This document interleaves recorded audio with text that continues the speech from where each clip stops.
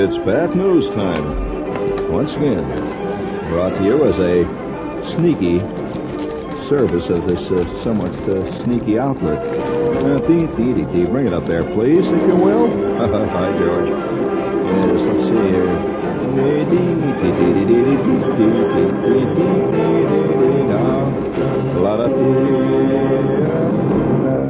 Well, you see, according to one of the letters that I have just received, as the letter here says, Shepard, the trouble with you is it's obvious that you live in Greenwich Village.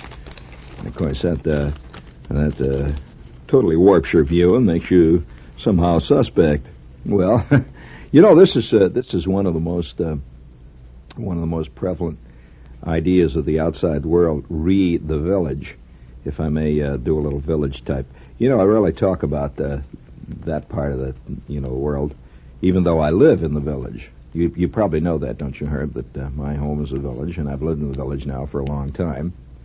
And various parts of the village, not just one place, but I used to live on the what is now called the East Village, over on 7th Street, and now I live in what is now called the West Village. And I also live in the village when they just call it the Village.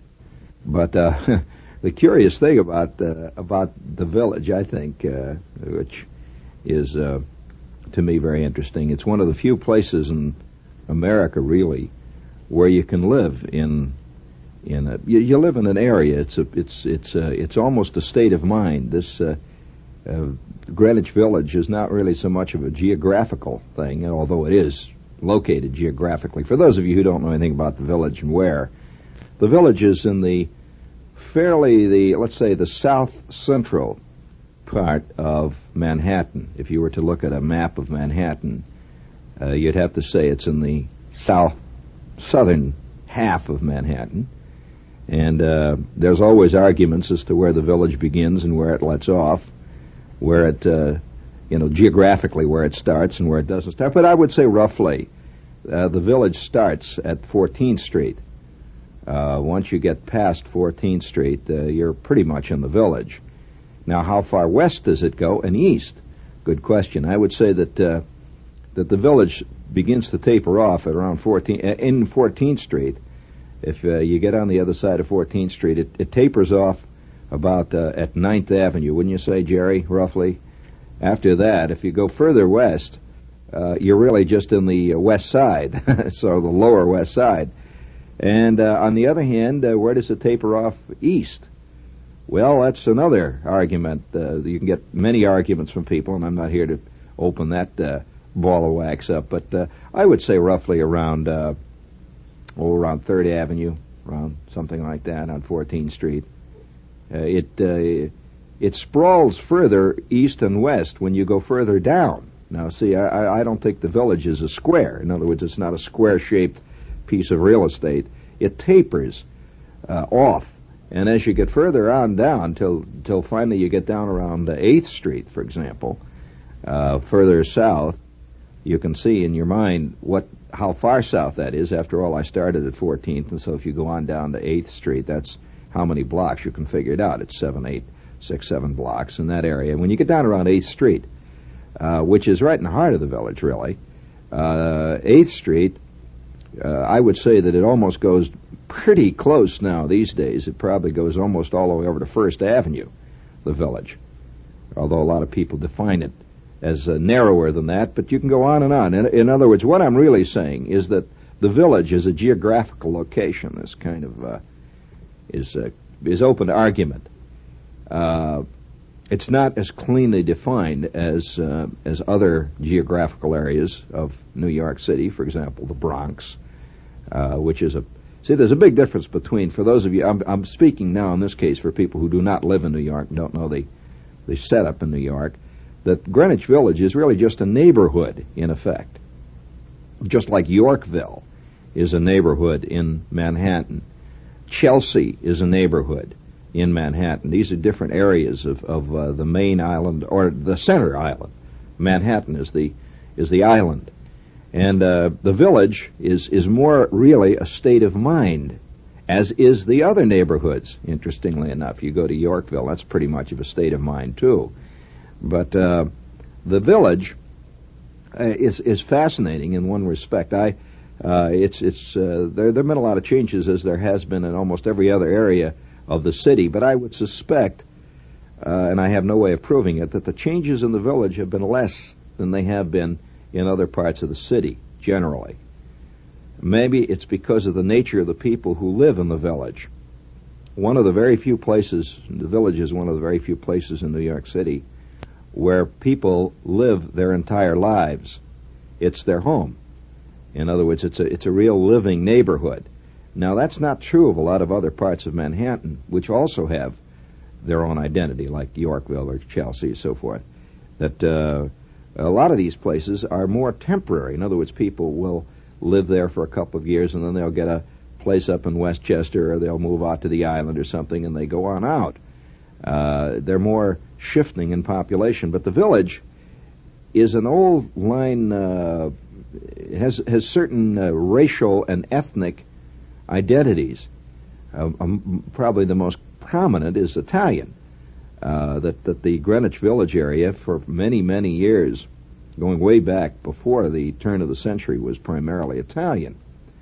And there were other areas. It's right next to the Village.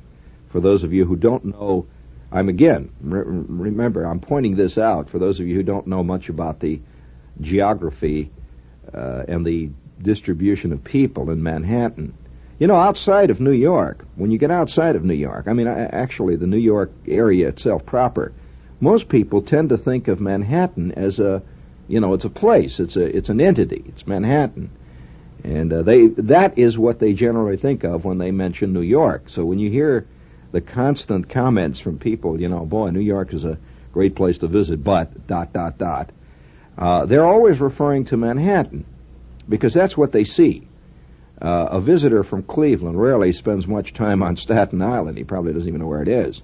Very few of them ever go out to Brooklyn or the Bronx, unless they have relatives and they have a specific reason for visiting those places. But when a guy is going to visit New York, where is he visiting? He's visiting Manhattan, and a specific area of Manhattan. He generally visits Midtown.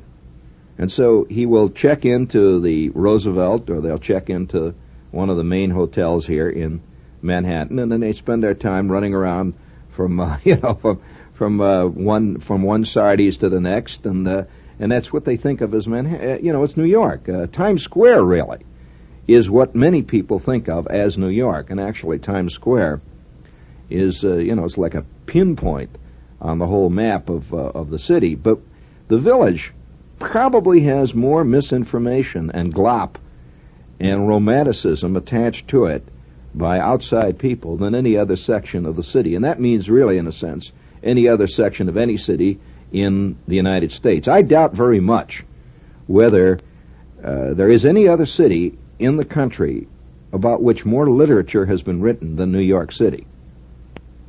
And New York is a thing people write about. For one reason or another, it's kind of one of the major. Shouldn't say one of it. It is the thing around which many things. It's the city around which many things revolve in the country, and of course also in the world today. New York is a world city, which makes it different from many other cities in our country. In fact, all of them. I don't think that there's any other city that could be called a world city, with the possible exception of, for specific reasons, possibly Chicago. Now, that's, again, very minor. Their claim is minor compared to New York. And why is a city a world city? Well, that's a hard question to answer. You go to places like Paris, which is a world city. Rome, this is a world city. Places like Tokyo would have to be a world city today. These are cities that really don't have much relationship with the countries in which they are. In other words, Paris is not really There's not much relationship between Paris and the rest of France. Certainly, that's true of London. And they even have their own. A world city even winds up having its own dialect. So you go to Paris, and the Parisian dialect is very different from French that's spoken in the rest of the country. A Cockney is essentially a Londoner, and so the Cockney dialect is essentially London dialect. Or did you ever think of it as that way? It is.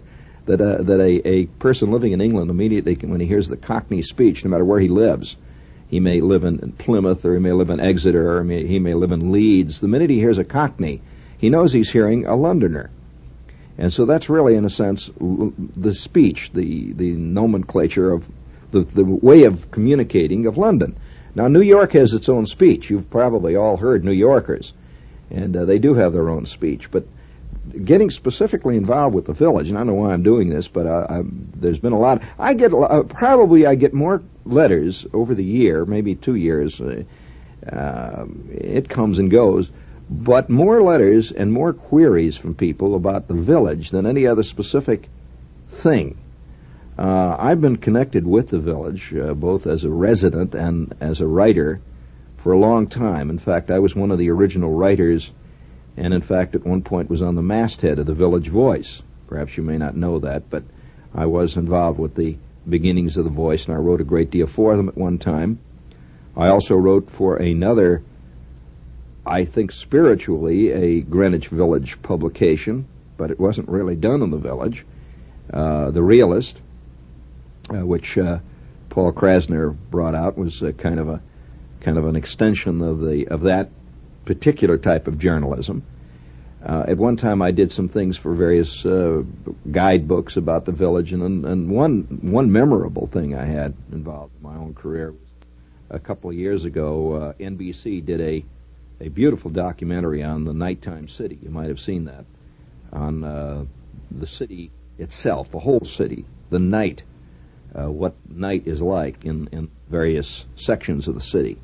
And I was chosen to do the Greenwich Village section. I did the commentary and picked the attitudes and so forth. Well, the village is essentially a night area. By night, I mean, during the daytime, if you go to the village is just another part of the city. It's not really particularly, doesn't even look particularly different. It does if you have a trained eye, but if you're just a visitor, you come through the village in the daytime, let's say 1, 2 o'clock in the afternoon, it just looks like a sort of a busy section of the town, and in many ways a little tackier than other sections, and other ways more interesting looking than other sections. Of course, I could, getting back to the village, you don't mind, this is Greenwich Village Day here, and so we're going to talk about the village, but, and as a resident, I feel fairly qualified to talk about it. I've lived now in the village almost from the day that I came to New York City, and I love the village. It's a great place to live, and I would suspect a hellish place to visit. It's quite the opposite. Most people think of New York, but I dig living down there, and for a number of reasons. Most of them are reasons which only a resident could understand. But for those of you who are curious about the village as an entity, it's one of the most historical parts of the village. That a lot of stuff has happened in the village. Some of it really nationally historical. For example, the village right off of Sheridan Square, as probably most of you know, and I'm sure that everybody who lives in the village knows this, that right off of Sheridan Square is where Thomas Paine, the great revolutionary during the Revolutionary days, wrote The Crisis. He lived in the village. There were a lot of other people who lived in the village at one time or another, among them, well, Mark Twain lived in the village over on Fifth Avenue. Henry James, a lot of literary people over the years have lived in the village, people all the way through. Of course, some of the people who made the village very famous as a bohemian hangout back in the 20s were people like Edna Vincent Millay, people of that type. There were a lot of them. You know who I used to see in the village when I first came down to live in the village? And for some reason or other, people who go to the village generally don't move to the village because of any pose or so forth that they're putting on. You know that every year there's a great attrition rate because a lot of people think they'd love to live in the village. Particularly kids, they get the village bug, and it's kind of a thing to do, and they don't cut it. They come to the village, and within a year or two, they're quickly gone for whatever reasons. That's their own personal. But they really, in a sense, are not village types. They're not village people, although they may think they are. They let their hair grow long, and they start smoking pot, and they get themselves a set of jeans and all. They figure they're village types. Well, they're really not. The village has its own name for people like that, and the name changes from year to year. One of the best description is the hippy dippy, which is really a village term, which means he's not really the real thing. He may look like it to the outside world, but he ain't fooling nobody downtown. And most of all, he's not fooling himself. But the village has a specific set of attitudes and beliefs, and yet it's a wildly diverse place. Now, other people, when I mentioned some of the people that you just see hanging around the village, I remember when I first came down, I used to see Charles Lawton, who lived down in the village, and a lot of performers and people who are either connected with or are involved with, in one way or another, the arts, find the area in the village, the living in the village, the most psychologically salubrious. It's where there's a commonality. You feel like you can wear anything you want down there, and you can pretty well live almost any way you want, and not much is said one way or the other. It's probably one of the most tolerant parts of the city. In fact, I would say that would have to go for pretty much around the country. That's the thing that draws a lot of people to the village. It's a tolerant, curiously, and by the way, when you say good things about the village to most people, a lot of people, I should say, and I know I'm going to get a lot of angry letters about this, because there is a mythology among non-village people that this is where, quote, all the trouble begins. That a lot of people feel that the village represents many things which they don't like. Most importantly, tolerance. And this is in our time is a very touchy issue. And tolerance of all kinds. I mean, tolerance of blacks for whites and tolerance of whites for blacks. And so you'll find very many nationalities and people just sort of existing side by side in the village for whatever reasons. And incidentally, I'm not at any point saying that there aren't troubles in the village like there are everywhere else. That troubles pop up, but it might interest you to know that according to the latest statistics, that the village is one of the lowest crime areas in the entire city, which surprises a lot of people to hear.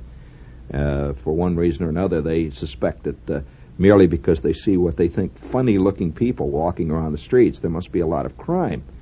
Well, the thing about the village is that it is pretty much compared to other parts of the city, it's pretty much of a 24-hour part of the town. In other words, the life goes on pretty much at 3 or 4 o'clock in the morning, pretty much the way it did in 2 in the afternoon. Some of the populations that live down there are interesting. There's a great population of very, very, and probably it's larger in that section of Manhattan than any other single section. I'm guessing here. But there's a population of very old people in the village. I'm talking about very elderly people. People up in their 80s, 70s, and 80s and 90s. It's a big population of those people in the village. And even though the hip population down there is far more visible, that if you live in the village, it's very difficult to tell whether the village is a place for extreme youth or it's a place for the very elderly. They're both there, and they're both there in great numbers. And I mean really great numbers. That all those old, anonymous-looking red brick apartment buildings down there, those old tenements down around Hudson Street and places like 10th Street and over around Bleecker and up and down places like Jones Street and Morton Street and so on, are just loaded with very, very old people who have lived in the village all of their lives. In some cases, as many as 80 and 90 years. And this is their home. They don't think of it as a hip place to live or an exotic place to live. It's their place. And if you go into the stores down there, you go into places like the Gristedes or the Acme Market or whatever it is you may go into down there during the afternoon and even late at night, you'll see large numbers of very, very elderly ladies pushing their carts, and usually they have a dog or a cat or something like that. I would suspect, too, that the village has the largest population of pets of any part of the city. Wouldn't you say that, Jerry? Has to be pretty close. And I suspect it comes from the attitude of the people. The people down there are just that way. And there's more tolerance for pets. If you live in other parts of the city, you may find yourself in a lot of trouble if you own a dog or a cat or something like that. Whereas down in the village, it's just sort of an accepted part of the way of life.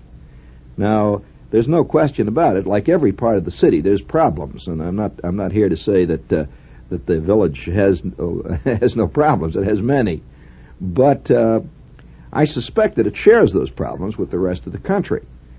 However, it does have one thing that it has going for it. It's extremely interesting. It is very difficult to be bored in the village. If you are bored living in the village, you have very deep problems. Now, you may be irritated many times in the village. You may find the life is too exciting in the village, in which case, fine. But being bored is not easy in the village. If you are bored in the village, you better get out and go on up and get that little place up in Darien, because that's probably your scene from the start. Now, there's a lot of other things about the village which is interesting. I find naturally, because it is a diverse racially and ethnic and certainly nationality-wise, it's very diverse. For those of you who don't know the geography, it borders on, the village lies right next to Chinatown. When you make that, you go right from the village down into Chinatown, it's just like crossing the street. You're in another world. It also borders the great Spanish area. I'm talking about the old Spanish, and I'm not speaking necessarily the Puerto Rican Spanish. I'm talking about the classical Spanish. You go up and down 14th Street, there are many great Spanish restaurants, and this is also true of the village itself.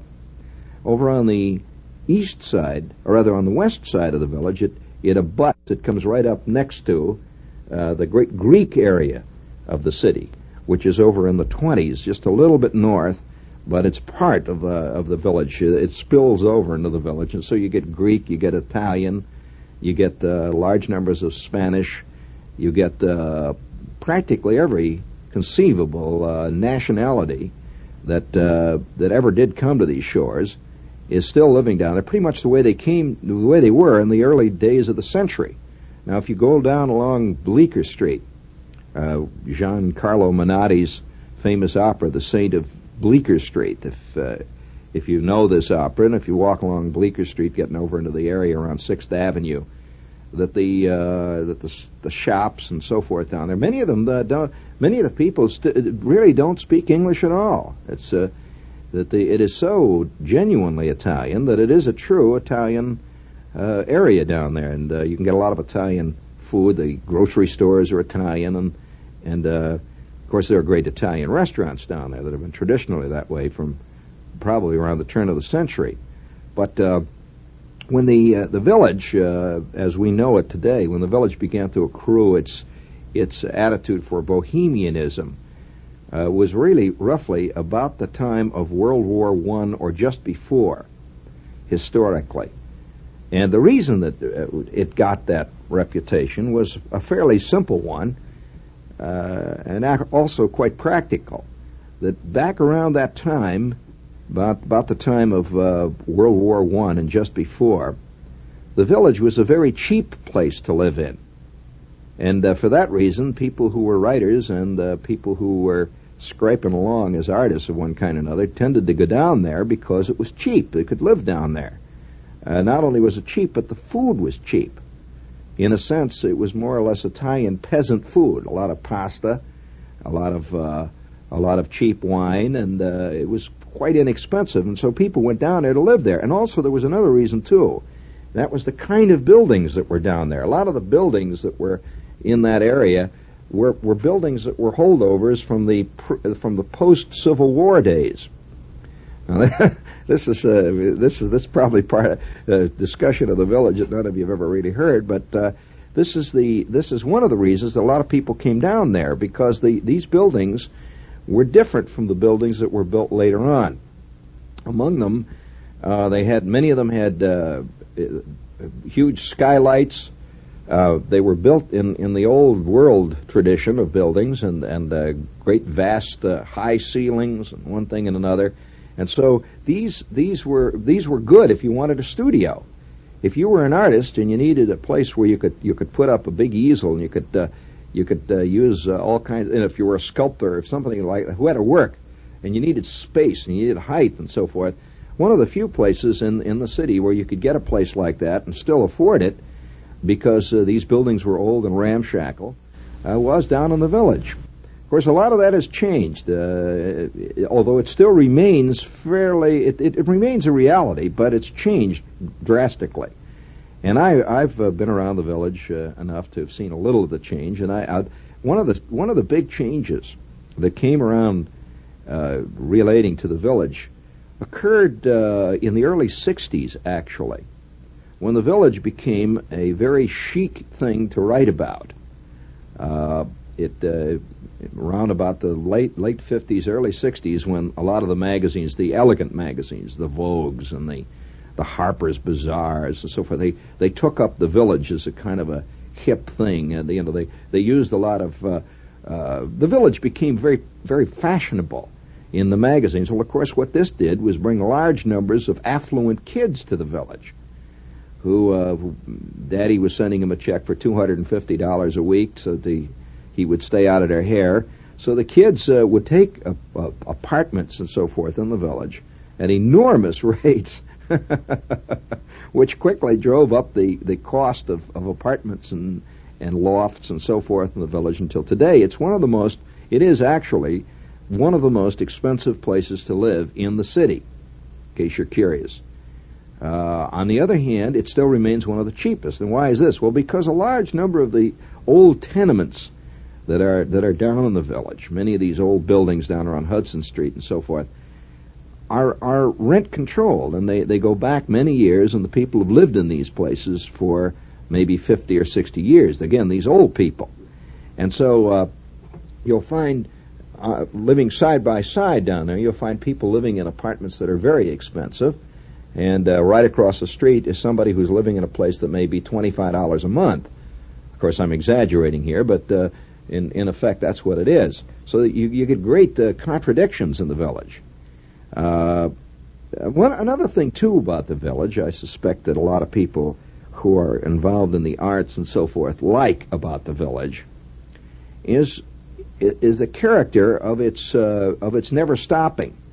You see, if you're a writer, or if you're a person who is an actor, or in other words, a person who does not work in a regular job, an 8-hour-a-day job, you tend to have hours which are very unusual to most people.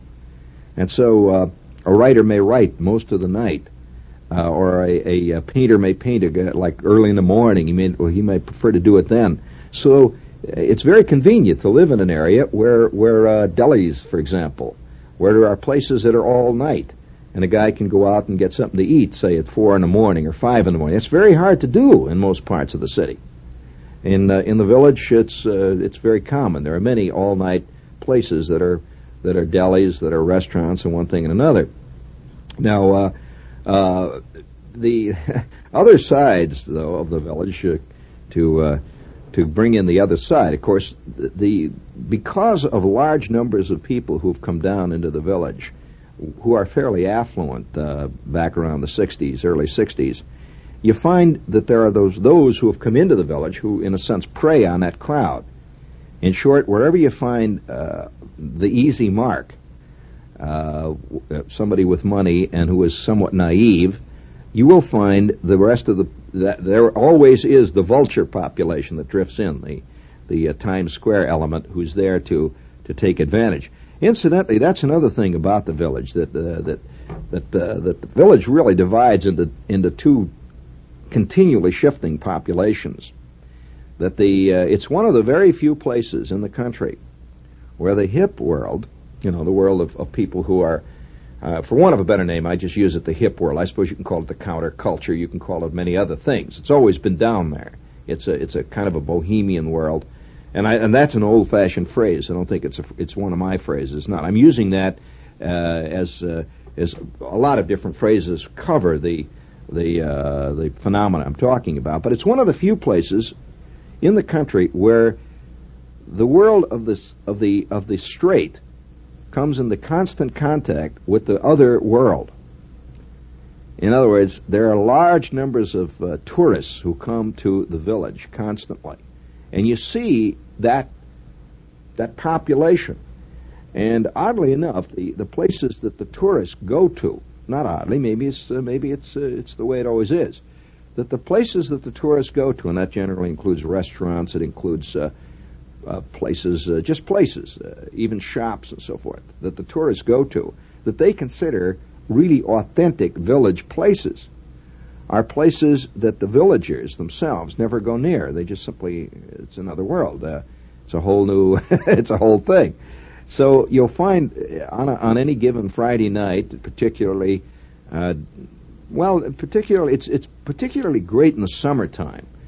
Also, it happens around holidays, but in the summertime, from about Thursday night through Friday and Saturday night, the village is just jam-packed. I have no idea how much more the population grows.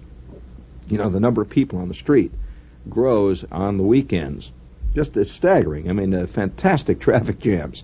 And villagers tend to go to the ground. They tend to disappear on weekends because of the fantastic scenes, the enormous tourist crowd. Now, when those tourists come down, large number of tourists come down, and when they come down, there is another population that arrives too. This is the population that, in a sense, preys on the tourists. And so you'll find guys that are, working pickpockets will be a big thing down in the village during those, for the tourists during that particular time. You'll find all kinds of things going on that just don't occur normally in the village. It's a tourist phenomenon. Now, there are other things in the village that I find interesting. It has been said by people who know, although I'm not a wild restaurant type, it has been said by people that the village, by and large, on a world basis, has a greater concentration of interesting and good restaurants than any other single part of any single city in the world. And I tend to believe that because I've been in the English, see, in every city, to digress for a second, in every city in the world, there is a part of that city that could be called for want of a better name, I hate to use this phrase, the bohemian or the counterculture section of that city.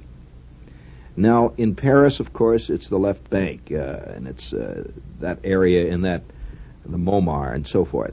You go, and this is traditionally the world of the Toulouse-Lautrecs and the student uprisings and the whole business. You also find this is true in Berlin. There's an area. In Munich, there's the Schwabing district, which is traditionally the part of it's the student artist section of Munich. And so wherever you go in the world, you find that phenomena in the major cities. You'll even find this in places like Chicago. You go to Denver. You go to we all know about the Haight-Ashbury section of San Francisco. There's one in Boston, but the most historical and completely realized section of that type in the country remains Greenwich Village. It's a symbol, and it's interesting that whenever I go someplace in the world, that's the one part of New York outside of, say, Wall Street, which everybody knows about all around the world as a kind of symbol of New York, that it's the one part of the city that everybody has an attitude towards. In other words, they know about it. So if you meet some guy in Holland and he says, "Where do you live?" and you say, "New York." "Oh, very good." And you say, "Yes, I live in Greenwich Village." "Ah, it's Greenwich Village." They know of this. It's been written about and talked about, that it has a genuine international character to it. And one of the things that many visitors, foreign visitors, want to do when they come to New York is to go to Greenwich Village.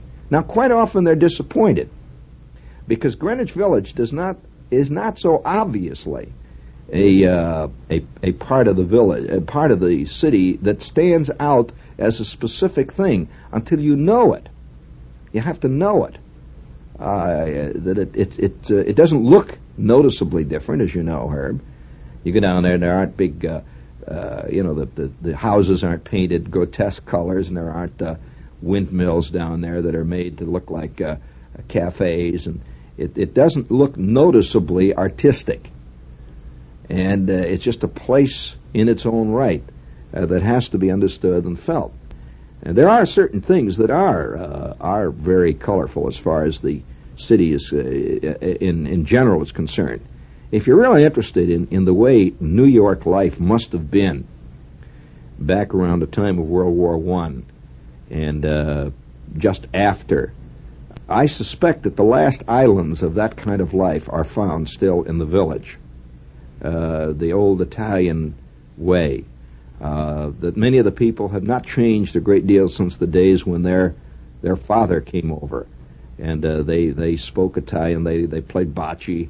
They ate nothing but Italian food. They lived in their own little enclave, and you'll find a great deal of that still existing in the village. Although, of course, like everything else, it's changing, as is the case with everything in history. No question about that. But it's still there, and the various festivals, the street festivals, and so forth, that go on in the village during the various festival days, the Italian festivals and so forth, are, if anything, even bigger than they used to be. This may be in my imagination, but it seems to me this is true. And so living in the village has advantages and disadvantages. It's a great, exciting place, but also it's a place of many, many problems. I mean, for one thing, space is at a premium down there. The village has always been a kind of jammed together, curious kind of pseudo-semi-half ghetto.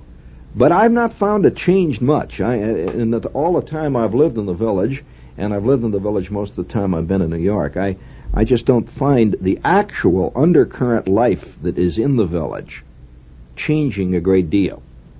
That the tourists who come and go are often confused by the very tourists as village life. They suspect that all the people, and don't think for a minute that a guy who has just graduated from Teaneck High School, who decides he's hip and comes down and stakes out his table at the Limelight in Sheridan Square, is not looked upon by the rest of the village as just a passing tourist. He's there. He's staying a long weekend. So don't confuse that guy, although he would like you to believe he's a villager and that his world is the village, and he sits around very ostentatiously with his copy of the Village Voice. He's not any more a villager than, say, a guy who goes to Columbus, Ohio for 2 years to attend the university there and then never goes back again. He's just part of the passing scene. But the village goes on and on. There's a curious kind of how can I say it, feeling of having been part of something once you've really lived in the village for any length of time that never leaves you. I've known people who have been out of the village now for a long time, but somehow the village remains part of their life. It's an attitude much more than a geographical entity. Greenwich Village, man. Incidentally,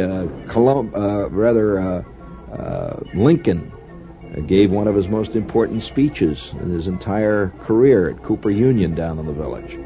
That is the village, too. You go down to Washington Square, and that's been the scene of many, many fascinating moments in history, like the time the three famous artists got up on the Victory Arch down there, and at the time of World War I. And they're still legendary. And the legendary people who have lived in the village, Joe, the famous old shuffler, who was making his famous oral history of the world, Maxwell Bodenheim.